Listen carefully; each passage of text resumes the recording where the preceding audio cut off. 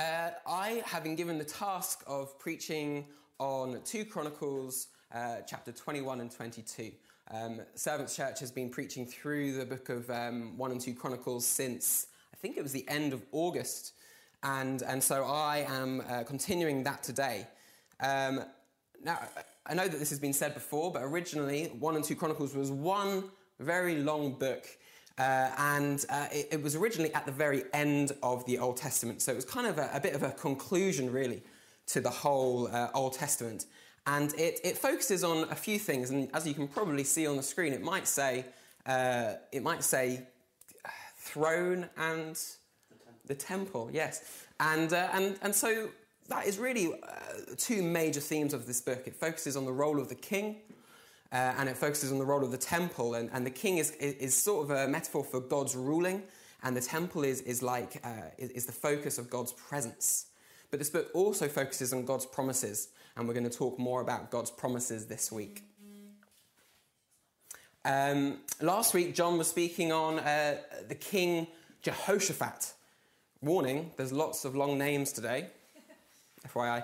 Lots of long names, so bear with me on the pronunciation. But last week, John spoke on Jehoshaphat, who generally was a good king. He certainly made some mistakes, but he sought after God and he found mercy. And so what we have in the chapters I'm looking at this week, chapters 21 and 22 of 2 Chronicles, what we're looking at is 2 very bad, evil kings. And so we see a big contrast between the way that Jehoshaphat lived and did his reign, and a different with the evil kings in these chapters. And so we want to see some of those contrasts. So you might find yourself flicking back to the previous few chapters. If you've got your Bibles out, it's helpful to be able to see that so quickly after you had a good king in chapters 19 and 20. We have these wicked kings in chapters 21 and 22. Just to give you a quick bullet points of some of the things that we're going to hear in these passages today, we're going to find out what happens. So we've got 4 things. We're going to find out what happens when we're not content in what God has given us. And we're going to learn about how important it is to surround ourselves, the second point, to surround ourselves with the right people. Thirdly, we're going to learn about God's faithfulness. And fourthly, we're going to learn about the consequences of our sin and our deep need for God's mercy. So let's go on. I'm going to start by reading verses 1 to 7. So 2 Chronicles chapter 21, verse 1 to 7. In fact, I'm going to pick up my Bible because it's just too small writing to read from the stand here. It says, Jehoshaphat slept with his fathers and was buried with his fathers in the city of David. And Jehoram, his son, reigned in his place. He had brothers, the sons of Jehoshaphat, Azariah, Jehiel, Zechariah, Azariah, Michael, and Shephatiah. All these were the sons of Jehoshaphat, king of Israel. Their father gave them great gifts of silver, gold, and valuable possessions, together with fortified cities in Judah. But he gave the kingdom to Jehoram, because he was the firstborn. When Jehoram had ascended the throne of his father and was established, he killed all his brothers with the sword, and also some of the princes of Israel. Jehoram was 32 years old when he became king, and he reigned 8 years in Jerusalem. And he walked in the way of the kings of Israel, as the house of Ahab had done. For the daughter of Ahab was his wife, and he did what was evil in the sight of the Lord. Yet the Lord was not willing to destroy the house of David, because of the covenant that he had made with David, since he had promised to give a lamp to him and to his sons forever. So Jehoshaphat, as we talked about a second ago and last week, quite a good king. And as he dies, he's buried with the other kings, and he has his son, Jehoram, the firstborn, reign in his place. And he had all these brothers, and Jehoshaphat seems to have been quite clever because he gave all these brothers towns, fortified cities where they could have some responsibility. But it also meant that they were spread out over the country, so they weren't an immediate threat to Jehoram. They weren't any immediate threat. And yet, we see in verse 4 that once Jehoram had ascended to the throne, he killed all of his brothers with the sword, and he also killed some of the princes of Israel. Why did he do this? I mean, his brothers were not a threat to him. There's no indication that his brothers were a threat to him. These princes of Israel, there's no reason why he needed to go and kill these men. My feeling when I read this is that maybe he was very insecure. He didn't realize that he had inherited the throne, that that's something he'd received. It was his birthright for him to have the throne. And yet his insecurity, it seems, leads him to start killing. And as we see later on, he makes lots of decisions that aren't good. And I wonder if it actually stems from insecurity. And I did a little bit of research on insecurity. And insecurity seems to lead us in two different areas. It can either lead us to become if you're insecure, it can lead you to become withdrawn and isolate yourself. Or it can lead you to be aggressive. And it can lead you to say the least, become a bit of a bully. And as we see here, this new king of Jehoram, some of the first things he does is kill his brothers. He tries to hold on and protect his throne. He doesn't want anyone to take that away. I sometimes think that we do that a little bit. We start to become a bit controlling and a bit aggressive sometimes when we're not secure. We don't sometimes appreciate the inheritance that we've received from God, the fact that actually he has placed us in a position where we cannot be moved. And as hopefully is on the screen, it says here in Colossians 1, verse 11 to 14, it says, "May you be filled with joy, always thanking the Father.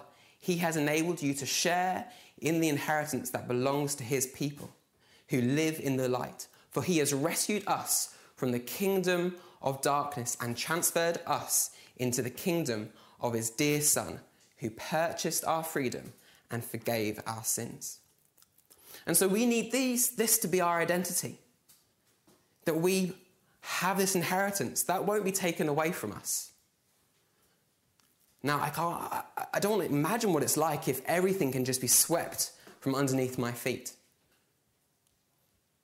I don't want to start to be aggressive and to take what I think is mine, but I want to trust God, who has purchased me, he's brought me into the kingdom of light, the kingdom of his Son. This is where I stand. And this is where Jehoram stood. He was in the line of David. He was a descendant of David, where there are great promises given, which we'll talk about in a minute. There was no reason why he shouldn't feel confident in his throne, and yet he killed his brothers. He took it into his own hands. He took his security into his own hands, and as we'll see, that doesn't go well for him. The next point I want us to see in verse 6 is that he walked in the way of the kings of Israel, as the house of Ahab had done, for the daughter of Ahab was his wife. And we'll find out a little bit about this mysterious, at this point, daughter of Ahab in a minute.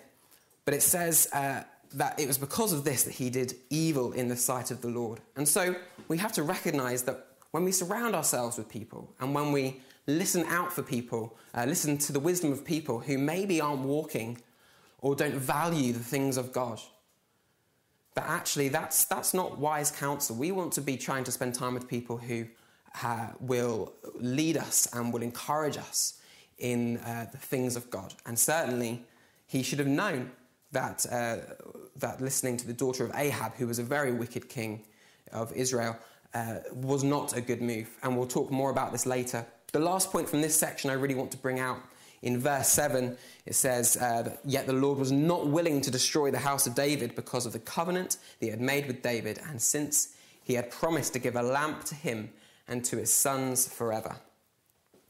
Now, it's interesting that at this point, just when we've been introduced to maybe the first evil king of Judah, of this country of Judah, we are introduced and we're reminded of the promises to his, great-great-great-grandfather, David. And the promises, hopefully, are on your screen, and this promise comes from 1 Chronicles 17. It says, "Furthermore, I declare that the Lord will build a house for you." So this is a promise to David. "A dynasty of kings, for when you die and join your ancestors, I will raise up one of your descendants, one of your sons, and I will make his kingdom strong. He is the one who will build a house, a temple for me, and I will secure his throne forever. I will be his father, and he will be my son. I will never Take my favour from him as I took it from the one who ruled before you. I will confirm him as king over my house and my kingdom for all time, and his throne will be secure forever." And we know this was partially fulfilled with Solomon, but we know it was ultimately fulfilled with Jesus. But the people who originally read 1 and 2 Chronicles, the people who it was written for, didn't know when this king was coming. And so there's a timely reminder here that even though we're introduced to an evil king, that God remembers his promises, that he will not destroy the house of David because of the covenant that he's made. And we still live in that situation now, in a sense, don't we? That we sometimes don't know what's going on. We don't know, things are getting pretty bad. Maybe we have bad leadership as a country, or maybe there's some virus that's really messing up our lives. But actually, we still have promises, and God is still faithful to these promises. And we need to be reminded that even though we feel sometimes a bit lost, I mean, there's an evil king, bad things are happening, what about what we were promised? God has not forgotten. God has not forgotten the promises that are for us. Sorry. Right, so now I'm going to read a big chunk. We're going to move on from verse 8 to the very end of chapter 21, because really what we're going to see is the consequences of the evil reign of Jehoram. So let's go with me. Verse 8. In his days, Jehoram's days, Edom revolted from the rule of Judah and set up a king of their own. Then Jehoram passed over with his commanders and all his chariots, and he rose by night and struck the Edomites who had surrounded him and his chariot commanders. So Edom revolted from the rule of Judah to this day. At that time, Libnah also revolted from his rule because he had forsaken the Lord, the God of his fathers. Let's keep going. Moreover, he made high places in the hill country of Judah and led the inhabitants of Jerusalem into whoredom and made Judah go astray. And a letter came to him from Elijah the prophet, saying, "Thus says the Lord, the God of David your father, because you have not walked in the ways of Jehoshaphat your father, or in the ways of Asa king of Judah, but have walked in the way of the kings of Israel, and have enticed Judah and the inhabitants of Jerusalem into whoredom, as the house of Ahab led Israel into whoredom. And also you have killed your brothers of your father's house, who are better than you. Behold, the Lord will bring a great plague on your people, your children, your wives, and all your possessions. And you yourself will have a severe sickness with the disease of your bowels, until your bowels come out because of the disease day by day." And the Lord stirred up against Jehoram the anger of the Philistines and of the Arabians who are near the Ethiopians. And they came up against Judah and invaded it and carried all the possessions they found that belonged to the king's house. And also his sons and wives, that no son was left to him except Jehoahaz, his youngest son. And after all this, the Lord struck him in his bowels with an incurable disease. In the course of time, at the end of 2 years, his bowels came out because of the disease, and he died in great agony. His people made no fire in his honor, like the fires made for his fathers. He was 32 years old when he began to reign, and he reigned 8 years in Jerusalem, and he departed with no one's regret. They buried him in the city of David, but not in the tombs of the kings. So going through this story, right after that, before verses 1 to 7 is that kind of introduction to his reign. And in verse 8, Edom revolts against the rule of Judah. And Edom was actually kind of a nearby country which was under the rule of Judah since King David's time. And so for all this time, for hundreds of years, it's been under the rule, and there's not been any talk about it. And yet now they seem to be wanting to set up their own king. And Jehoram kind of rushes in with all his chariot. "No, you're not going to have independence. We're going to conquer. We're going to keep you under our rule." And it doesn't really say exactly the details of what happened, but he doesn't manage it. On top of that, Libnah, which seems to be, there's a lot of discussion in all the books about it, but it seems to be a priestly city, kind of a holy city, and they also revolt to the rule, to King Jehoram's rule. And so right after he was trying to secure his throne, killing his brothers, killing the princes of Israel, he starts to lose the kingdom that he's inherited. Because he would try to hold it in his own strength, he starts to lose it. He starts to lose it. And why is a really key word in verse 10. It says, because he had forsaken the Lord, the God of his fathers. He'd forsaken the Lord. Forsaken, he forsook, it just means walked away from. Walked away from. Didn't want anything to do with the Lord anymore. On top of that, verse 11, he made high places in the hill country. If you don't know what that means he put idol worship to the centre on these hills outside all the towns, so that the local people could go and could worship false gods up on the hills. I don't know how well you know the Ten Commandments, but I mean, one of the clear Ten Commandments is that you shall not commit adultery. And here is the king setting up an opportunity for all the people in the country to commit idolatry. And it says as well that he led the people into whoredom. Now the word whoredom, I mean, that's a horrible word, isn't it? Whoredom, I don't like it. It has kind of a double meaning. In one sense, the people were literally maybe actually doing sexual things to these idols. These are often fertility gods. Asher and Baal were known as fertility gods. And so actually, I don't want to know exactly what they had to do, but they had to do some horrible things, sometimes sexually, to kind of to please these gods and to kind of get something back. But also, we have to remember the relationship that the people of Israel and we are called to with God. That it's actually a really good comparison is the husband-wife relationship. That God is like our husband and we are like the bride, like the wife. You have to remember as well, this Jehoram is a descendant of Solomon, who is supposed to have written the Song of Songs. They knew all about love, and they knew all about that beautiful relationship and how that was supposed to mirror our relationship with God.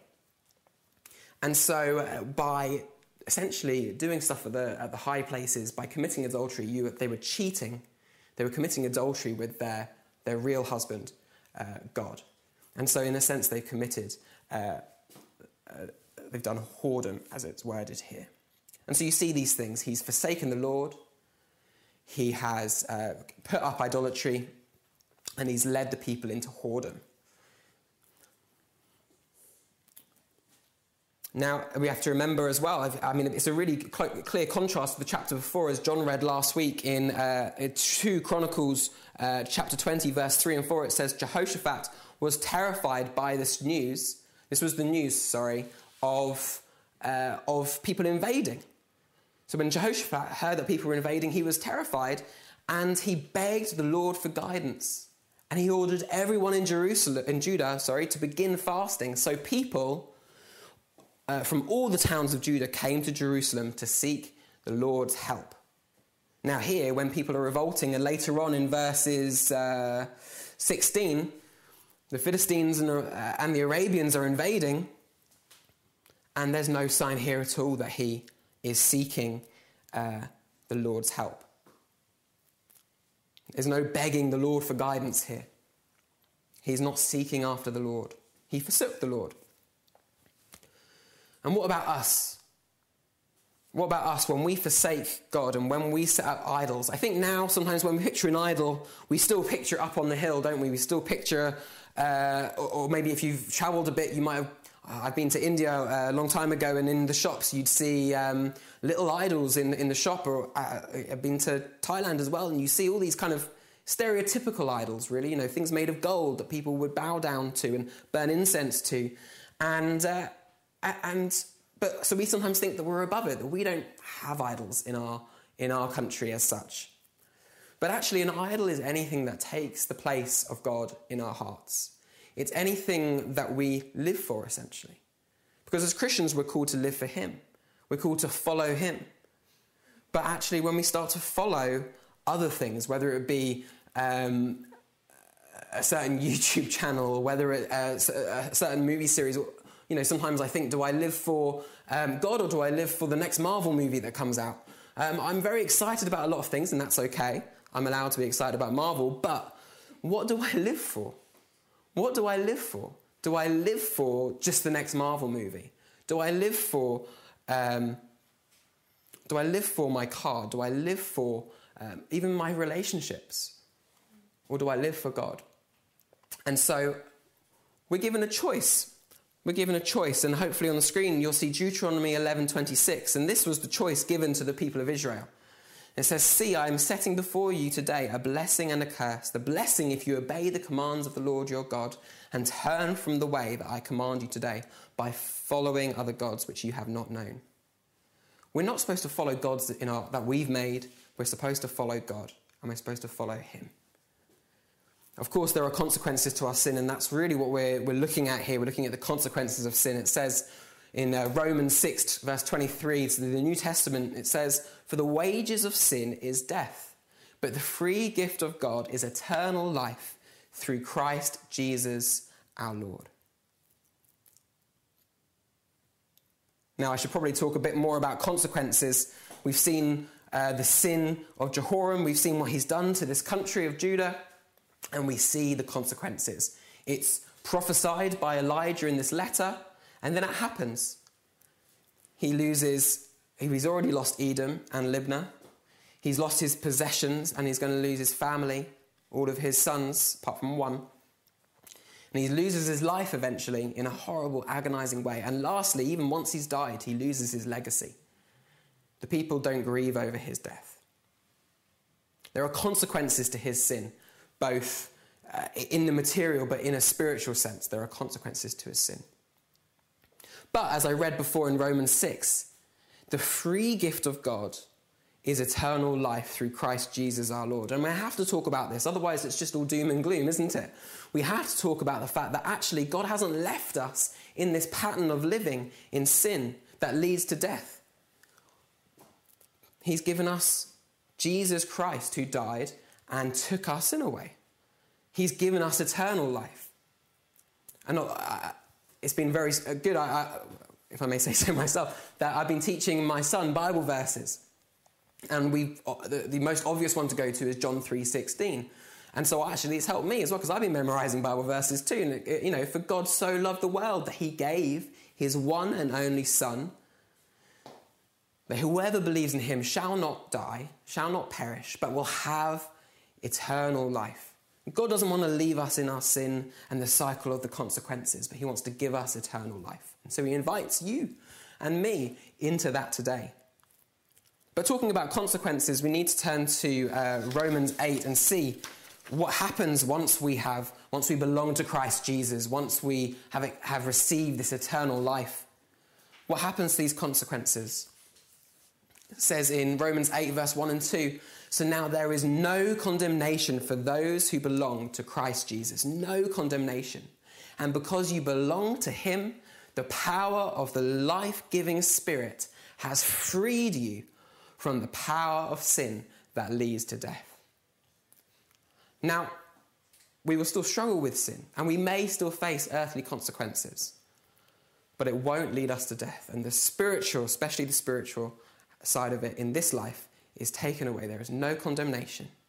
And of course, we do believe, and I mean, this is probably for another message, but we do believe that there will be a new heaven and a new earth in the future where there won't even be any earthly consequences, because sin just won't exist anymore. We look forward to that day, but as I say, another message. Right, and we'll come back to that at the end. Okay, we've seen the consequences of one evil king's reign. Let's move on to chapter 22. I have no idea how I'm doing for time, but I'm going to assume it's good.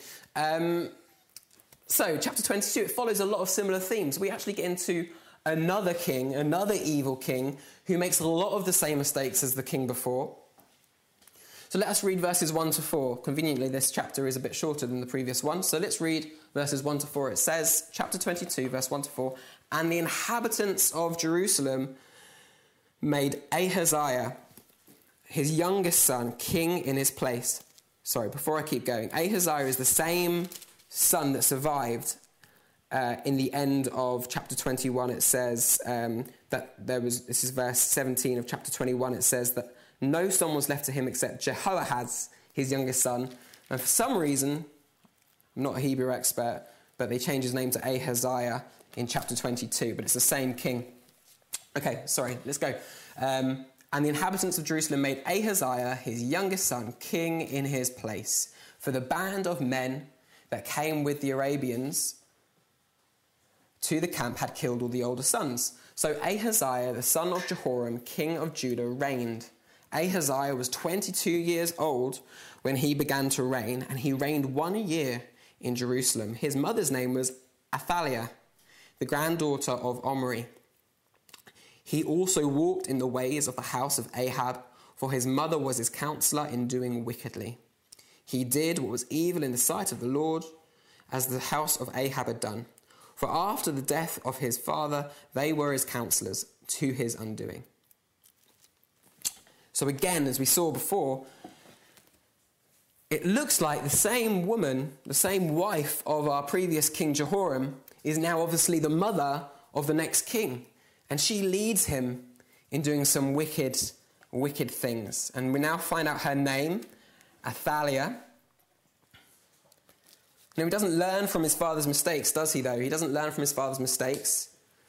But he's responsible, isn't he, for his own actions here. We can't just blame the fact that it was his father that was a sinner, and therefore he was raised not that great, or that his mother gave him very bad advice and led him towards wickedness. It doesn't say that he was swept up away that he was swept up in the way of King Ahab. It says he followed their counsel. It says he walked in the way of King Ahab. He was walking in it. And he listened to his mother, which obviously is generally a good thing. We should honour our parents. But also we need to recognise when people are not positive influences in our lives. Now, hopefully there are 2 quotes on the screen. These are 2 inspirational quotes that I found. These aren't Christian, these are just inspirational quotes. And it says, always surround yourself with people who are better than you. If you're hanging around bad people, they're going to start bringing you down. But if you surround yourself with good people, they're going to be pulling you up. That was a great quote by the great Donny Osmond. The next one is, associate yourself with people who think positively. You cannot surround yourself with negative people and expect positive outcomes. Now, these may be inspirational quotes that are shared a lot, but really we have to ask ourselves as Christians, in these 2 definitions, who are the people that are better than you? Who are bad people? Who are the good people? Who are the people that think positively, and who are the people that think negatively? Because as Christians, for us, we're trying to follow God, and we're trying to walk in godly ways. And that's hard enough as it is. And so if we surround ourselves with other people who are also pursuing God, then we're going to land ourselves in good company. But if we surround ourselves in people who don't care about what God thinks, who don't care about God, then we're really going to struggle in our walk with God. In fact, it says it really clearly on the next slide. It says in 2 Corinthians 6, verse 14 to 16, it says, don't team up with those who are unbelievers. How can righteousness be a partner with wickedness? How can the light live with darkness? What harmony can there be between Christ and the devil? How can a believer be a partner with an unbeliever? And what union can there be between God's temple and idols? For we are the temple of the living God. As God said, I will live in them and walk among them. I will be their God, and they will be my people. So that's another inspirational quote straight from the New Testament. It's hard. It is hard. It is hard.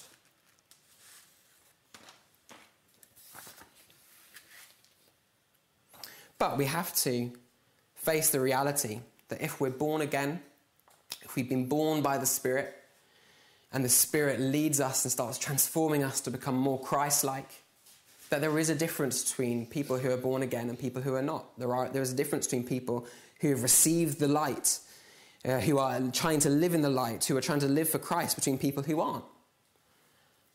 And so we need to be surrounding ourselves with people who have those same values as us so that we can be focused. This morning we were praying a lot. I was praying with John and we were praying as a group. We were distant from each other, but we were praying as a group. And I appreciated, or at least my ears pricked up when I heard people talk about being transformed by Jesus or being transformed by the Spirit. And it's true that we are being transformed by the Holy Spirit, but not everyone is being transformed by the Holy Spirit. So we need to be encouraging one another to be transformed, and we need to be seeing that in each other's lives and being encouraged.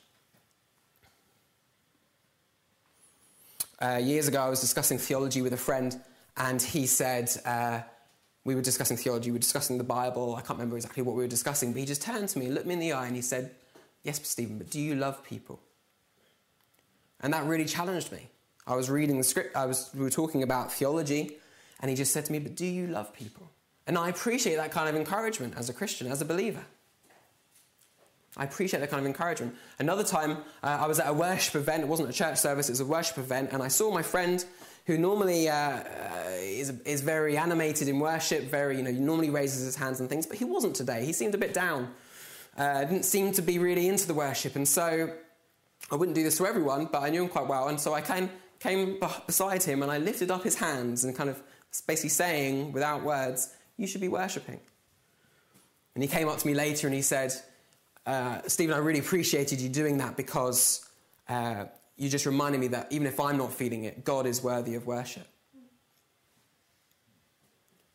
I remember there was at Servants Church, there was a South Korean woman. She used to bring her family to church, and she would generally keep to herself, but I tried to always make a point to talk to her and engage with her. And it was one of her last weeks, and she came up to me, and she thanked me personally for some of the love and encouragement that I had given. I hadn't purposely, I had purposely tried to speak to her, but I wasn't trying to be anything that I wasn't. And she thanked me personally for that love and encouragement, and she was worried that she wouldn't find that same love and encouragement back in South Korea when she was returning. And she thanked me that I was non-judgmental as well, which I remember that stuck with me, and that I was just trying to encourage her in her seeking for answers. And so I just think about this kind of Christian encouragement, that we should be surrounding ourselves in good Christian encouragement. We should be encouraging each other to worship, encouraging each other in the fruits of the Spirit, love, joy, peace, encouraging each other, not judging each other, but lifting each other up. Anyway, back to the text, verse 5 to 9. Let's have a look. Verse 5 to 9, it says, "He even followed their counsel and went with Jehoram," who was later known as Joram, FYI, "the son of Ahab, king of Israel, to make war against Hazael, king of Syria, at Ramoth Gilead. And the Syrians wounded Joram, and he returned to be healed in Jezreel of the wounds that he had received at Ramah. When he fought against Hazael, king of Syria, and Ahaziah, the son of Jehoram, king of Judah, went down to see Joram, the son of Ahab, in Jezreel, because he was wounded. But it was ordained by God that the downfall of Ahaziah should come about through his visit to visit Joram. For when he came there, he went out with Jehoram to meet Jehu, the son of Nimshi, whom the Lord had anointed to destroy the house of Ahab. And when Jehu was executing judgment on the house of Ahab, he met the princes of Judah and the sons of Ahaziah's brothers who attended Ahaziah, and he killed them. He searched for Ahaziah and he was captured while hiding in Samaria, and he was brought to Jehu and put to death. They buried him, for they said, 'He is the grandson of Jehoshaphat, who sought the Lord with all his heart,' and the house of Ahaziah had no one able to rule the kingdom." So in verses 5 to 9, or in verse 5, we see our king Ahaziah of Judah, this king, teaming up with the evil king of Israel. This is in a big contrast again to a few chapters ago in chapters 18, when Jehoshaphat teamed up with the king of Israel. He inquired first for the word of the Lord. It says in chapter 18, verse 4, he inquired first for the word of the Lord. But here, there's no sign of that from Ahaziah. There's no seeking the Lord. Am I doing the right thing? Are these team-ups good? Is this a good partnership to make? And what happens? I mean, to cut a long story short, God was allowing Jehu, son of Nimshi, to bring down the country of Israel. And basically our king, the king of Judah, Ahaziah, gets caught in the crossfires. He's there, he's on their side, and so he ends up being killed because he teamed up. Now, if he hadn't teamed up, be sure he wouldn't have died. If he hadn't teamed up with the evil king, he would be alive. I sometimes wonder how that is in our lives as well. Sometimes we're Christians, and we sometimes think, this doesn't happen to me particularly, especially not anymore. I can go to a club. This is the example I'm using. I can go to a club and I can just have one or two drinks and I'll be fine. And you may be surrounded in other people drinking and dancing promiscuously, and you may think, I'm not going to be tempted, I'm not going to lust, I'm not going to this, I'm not going to that.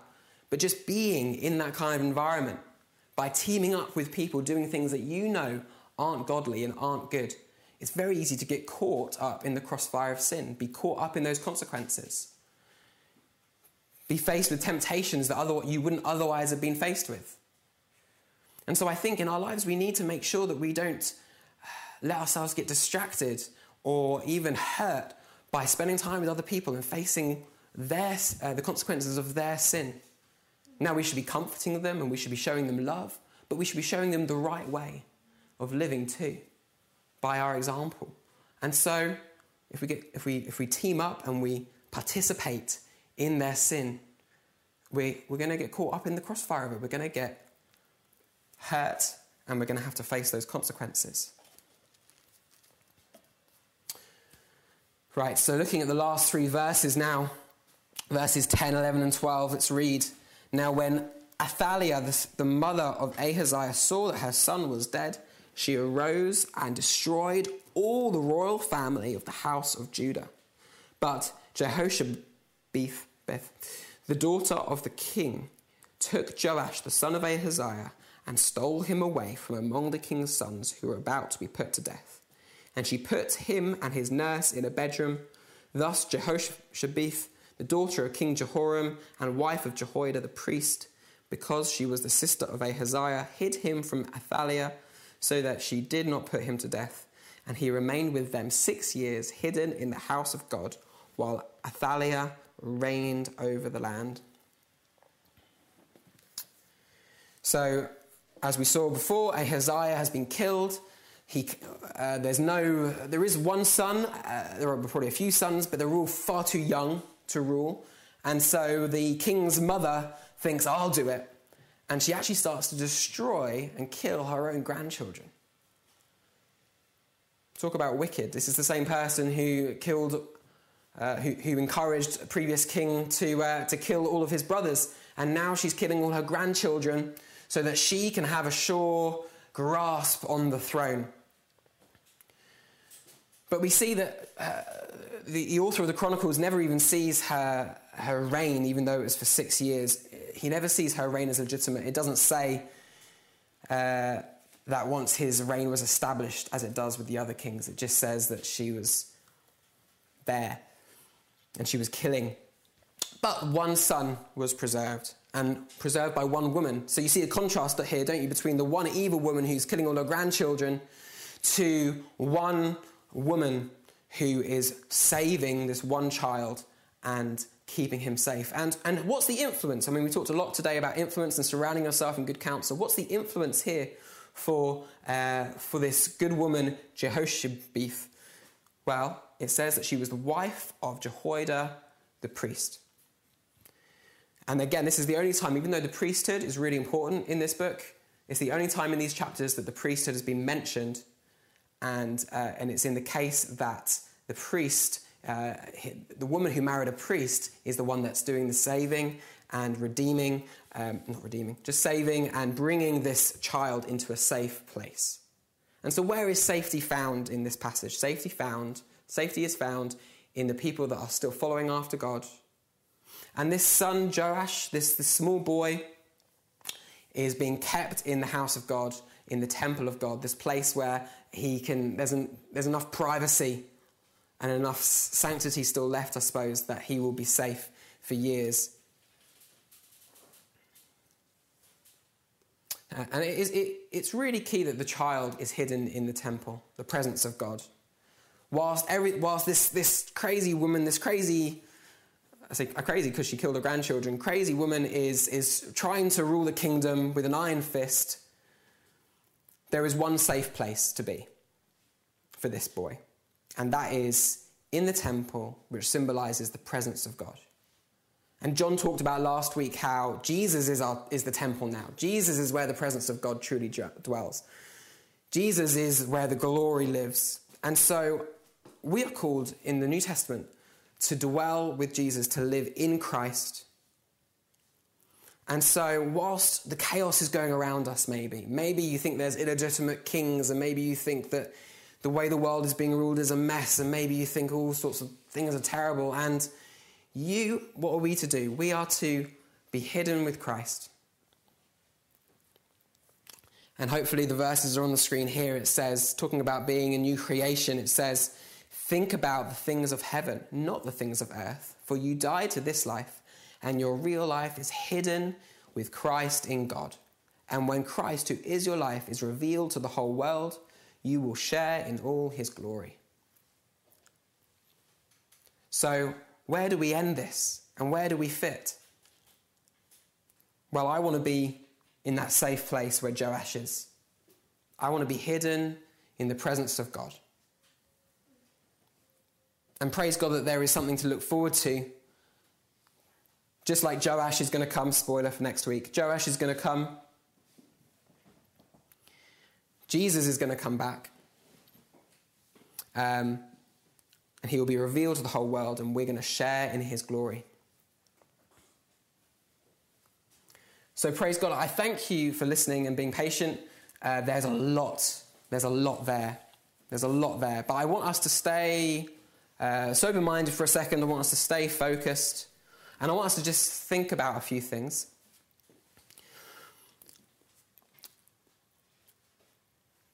I was calling my energy supply the other day, and it said, press 1 for this, press 2 for that, press 3 for that, and press 4 for that. And I want us to imagine that we are talking to God now. I want us to spend some time whilst Abby plays a song. I don't want you to sing along. I just want you to be praying. And I want you to pretend that you've called God. And it says this, so bear with me. It's a bit cheesy, but try and be with me. Press 1 if you want to know that Jesus has taken away all your sin and all your shame and has given you a fresh start. Press 2 if you need to be reminded that there's no condemnation in Jesus. And press 3 if you want to be confident in your position in Christ. If you want to be reminded of his inheritance. And press 4 if you're just desperately waiting for Jesus to come back. And if that's just what you want to pray for, you want to just pray for Christ's return. So pray for those 4 things. You want to pray for 1, that you can be given a fresh start today. Press 2 to be reminded that there's no condemnation in Jesus. Press 3 if you want to remember who you are in Christ, a son of the living God. Or press 4 if you just want to focus for a few minutes on the fact that Jesus is coming back and will make all things right.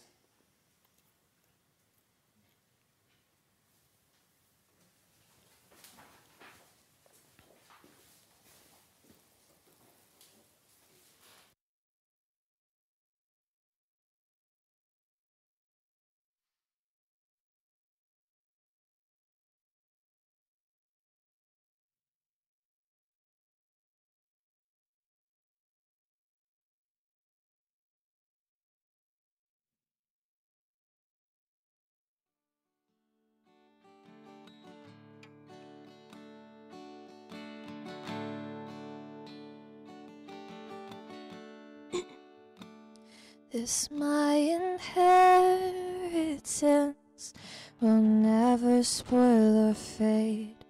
Until he comes, my salvation in heaven kept by faith is my inheritance. God's power be its shield through Jesus Christ, the only light by which it is revealed.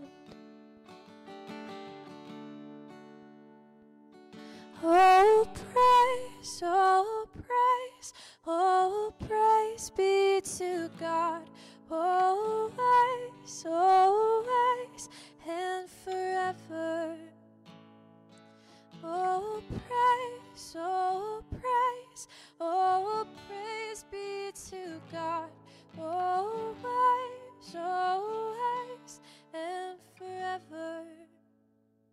This my inheritance through suffering and trial, more worth than gold, our only hope, in faith our song will rise.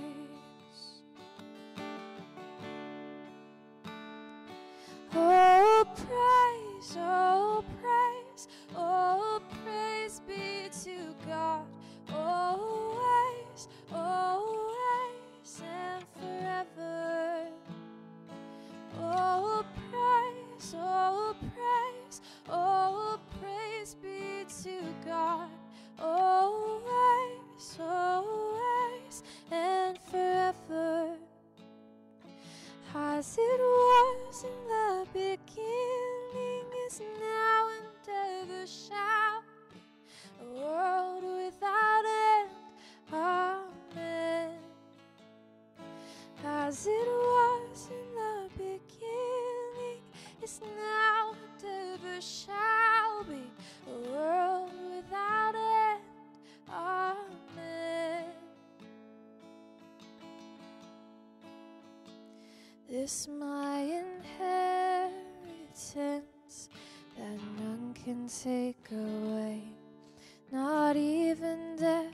With my last breath, I'll see my Savior's face.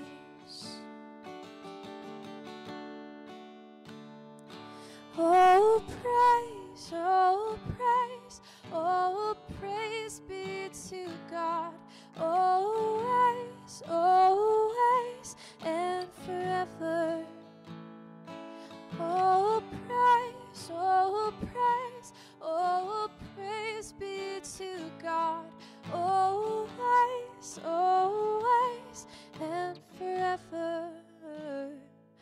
Oh, praise, oh, praise, oh, praise be to God, always, always, and forever.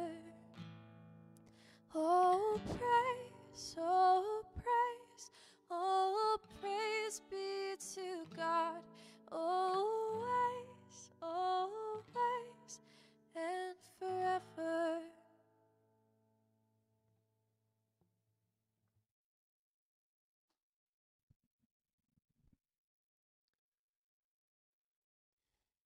Father, thank you so much for making a way for us to have our sins forgiven.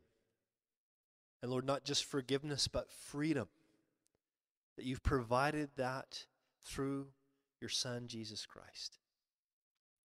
Father, I pray for anyone who might be watching this who hasn't turned from their sin and put their faith in you. Lord, may today be the day of salvation for them. May they know that you are willing to forgive, willing to restore, willing to set free. And Father, for the rest of us that do know you, Lord, I pray that you'd help us to continue to cry out to you. Lord, we do say, even so, come quickly, Lord Jesus. We want you to come back. We want to live in a place where righteousness dwells. And so we pray, Father, that you'd help that to happen. And we pray it in Jesus' name. Amen. A couple quick announcements, guys, that I now remember. This Friday is Good Friday, and so we are going to have a live stream Good Friday service, 5 p.m. So 5 p.m. Friday, Good Friday service will be live streamed. Easter service is as always 10:30. on this Sunday, Easter Sunday.